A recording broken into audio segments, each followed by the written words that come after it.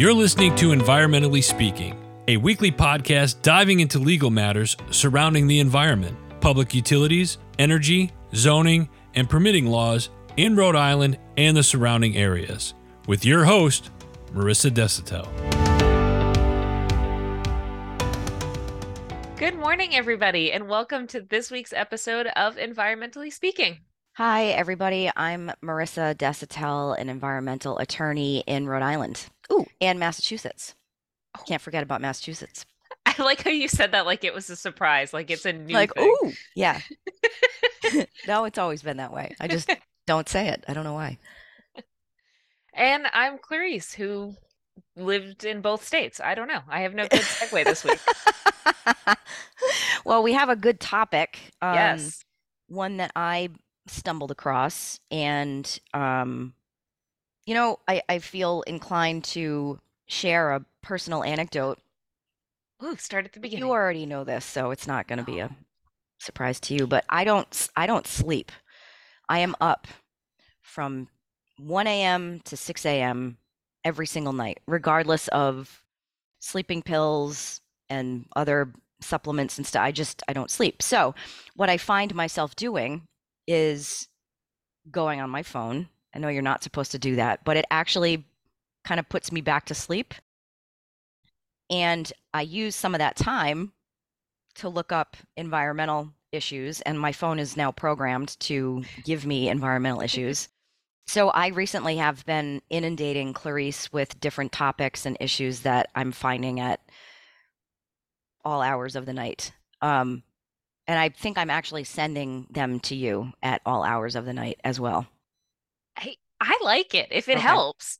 I mean, one, I don't have to look for it. Yep. And two, I wake up with a bunch of new topics to read.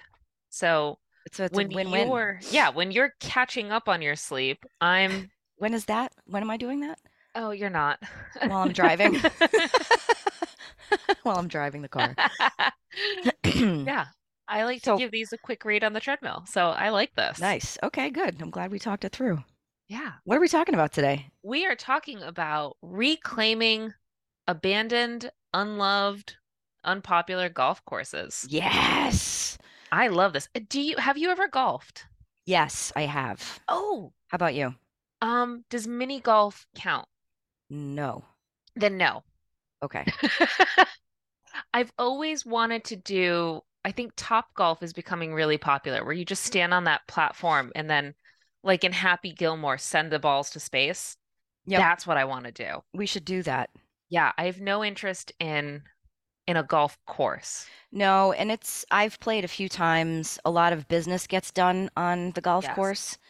It's an entire day. People love it, so I'm not talking badly about it, but it's an entire day. You have to dedicate your whole workday to it. And I'm competitive, and I like to consider myself an athlete. I'm awful at golf. Golf and tennis, I can't do them. And then I get mad and frustrated, and so it's not a pleasurable experience for me.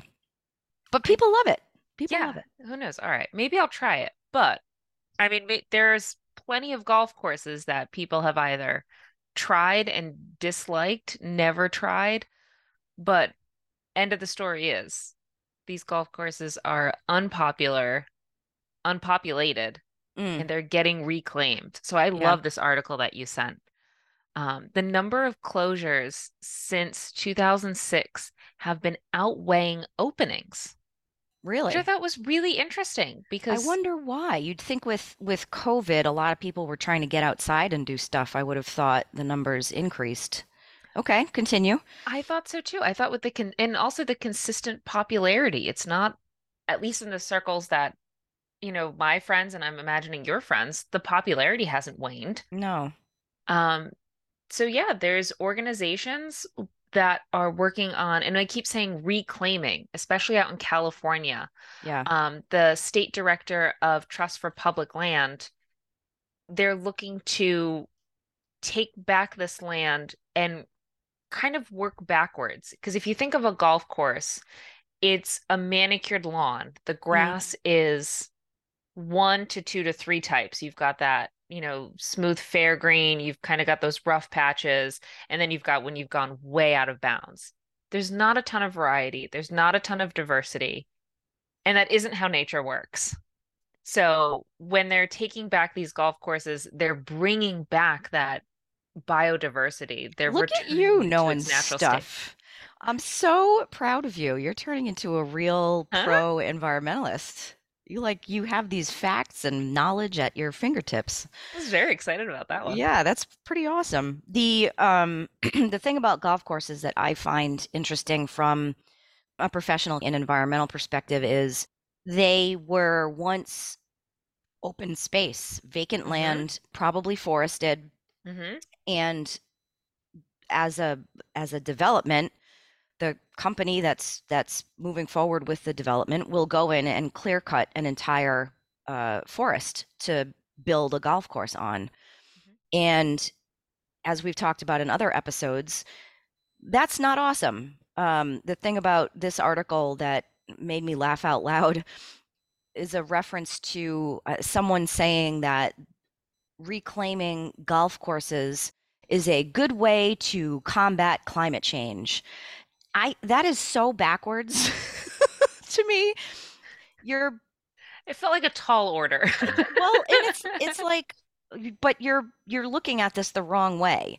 Yeah. We have to slow development down. We don't need to be, I mean, it's great that golf courses are being reclaimed, but looking at this as a way to, there wouldn't be such climate change if you stop clear cutting forests for development.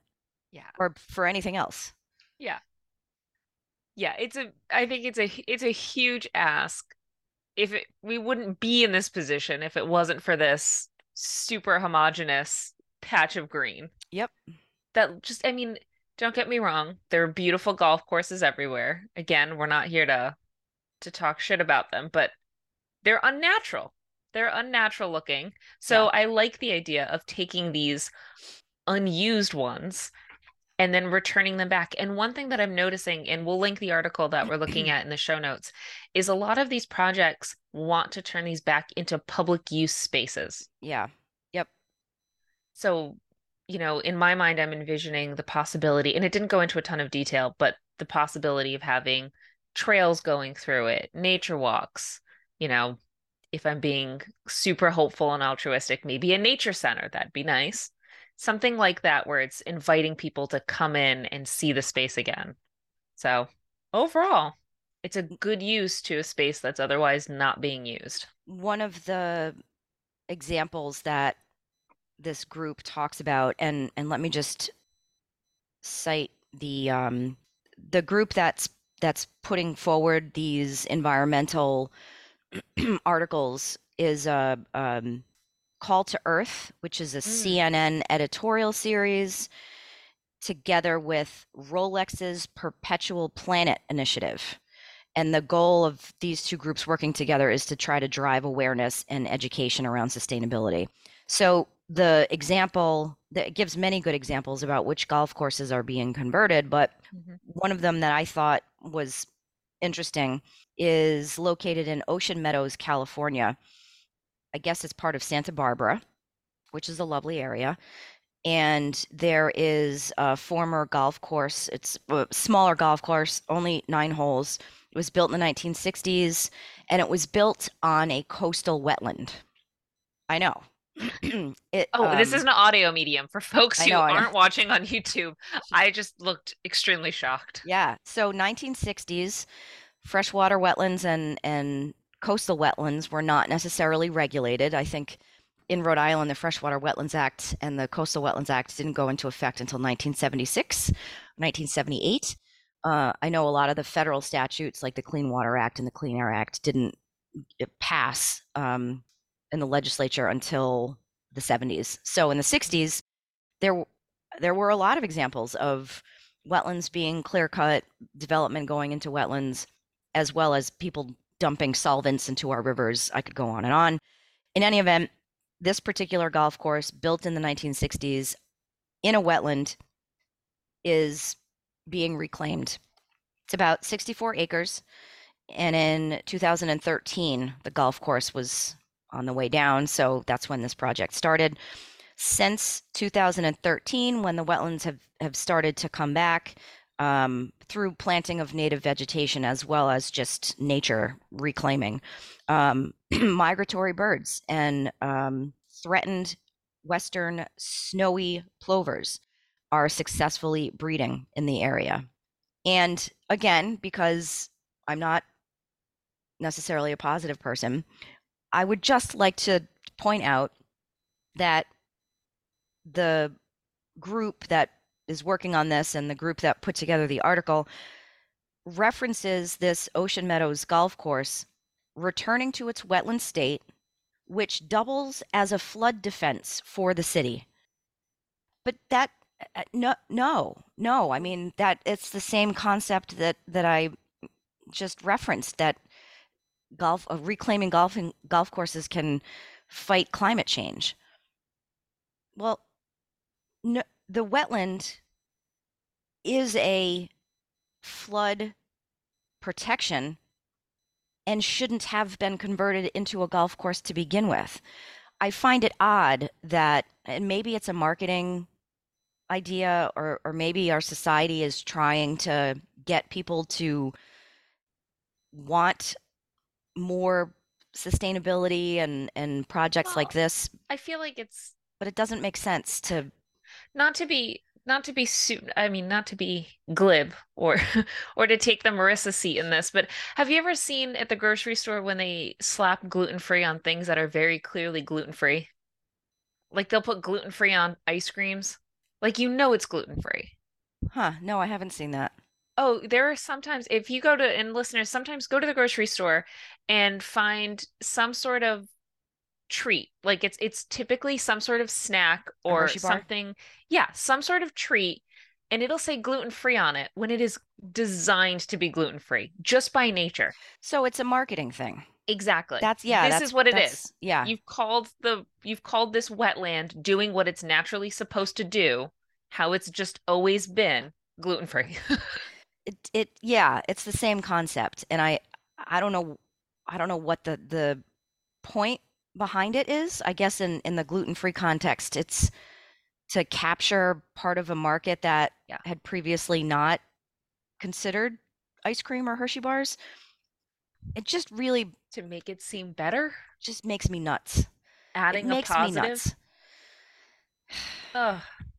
Don't people know that natural wetlands and coastal wetlands and sand dunes and the beach as it naturally exists is okay, never mind. No, sometimes they don't. But what are people doing with their time? But I do want to shift to another kind of tangent topic. Okay. So this idea of reintroducing biodiversity and going back to how a golf course by nature has almost no diversity, especially in the lawns. It's all white people. White people, green lawns, and typically one type of lawn. Have you seen this movement to make people's home lawns more diverse? Yes. Or remove the grass altogether? Yes, wildflowers and yes, I've seen that. And different mosses and things like that. Mm-hmm. Do you have any, and we haven't researched this, or at least I haven't researched this a ton yet, but do you have any thoughts on this? Any initial reactions? I love it. I think it's great. I grew up in Foster, and that's what I grew up with, and I didn't know any different. I have a lawn now, and we've started replanting and looking at different ways to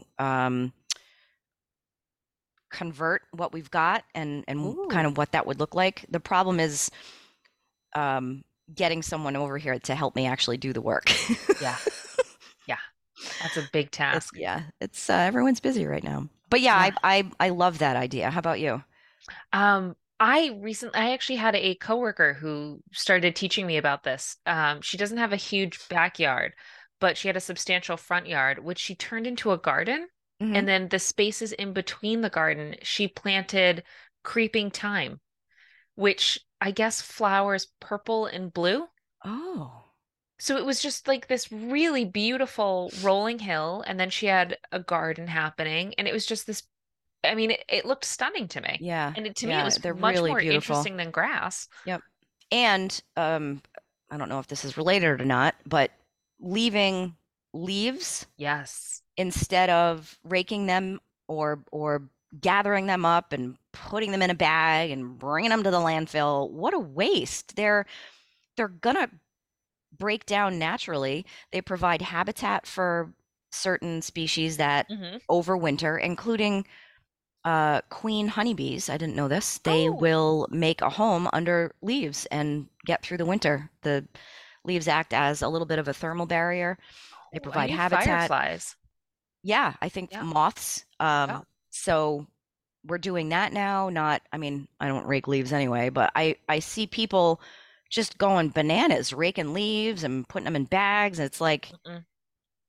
you can maybe just mow them if you're Yep, that's concerned what about we the do. grass dying and leave them. Actually, I was going to say last year we mowed them so they were mulched up a little bit. Yep. Our grass came back greener. Yeah, and It's they're food. natural fertilizer. Yeah. Our neighbors don't love it, but it's fine. Well, I don't love your neighbors. So on that, we're looking at golf carts differently. We're thinking about our lawns differently. Golf carts? Oh, golf courses. Well, it's funny that you say that because I would love to have a golf cart at my house. If anyone has one for sale, yeah, let us there know. we go. All right. You can catch us on the socials on Facebook, Instagram, always going to call it Twitter, X. at Desitel Browning. You can reach out to us via email at Marisa at desitelbrowning.com. Have a great one. Thank you. Thank you for listening to this episode of Environmentally Speaking. If you're in need of an environmental attorney, we are here to help. Call us at 401-477-0023 or visit our website at www.desitelllaw.com.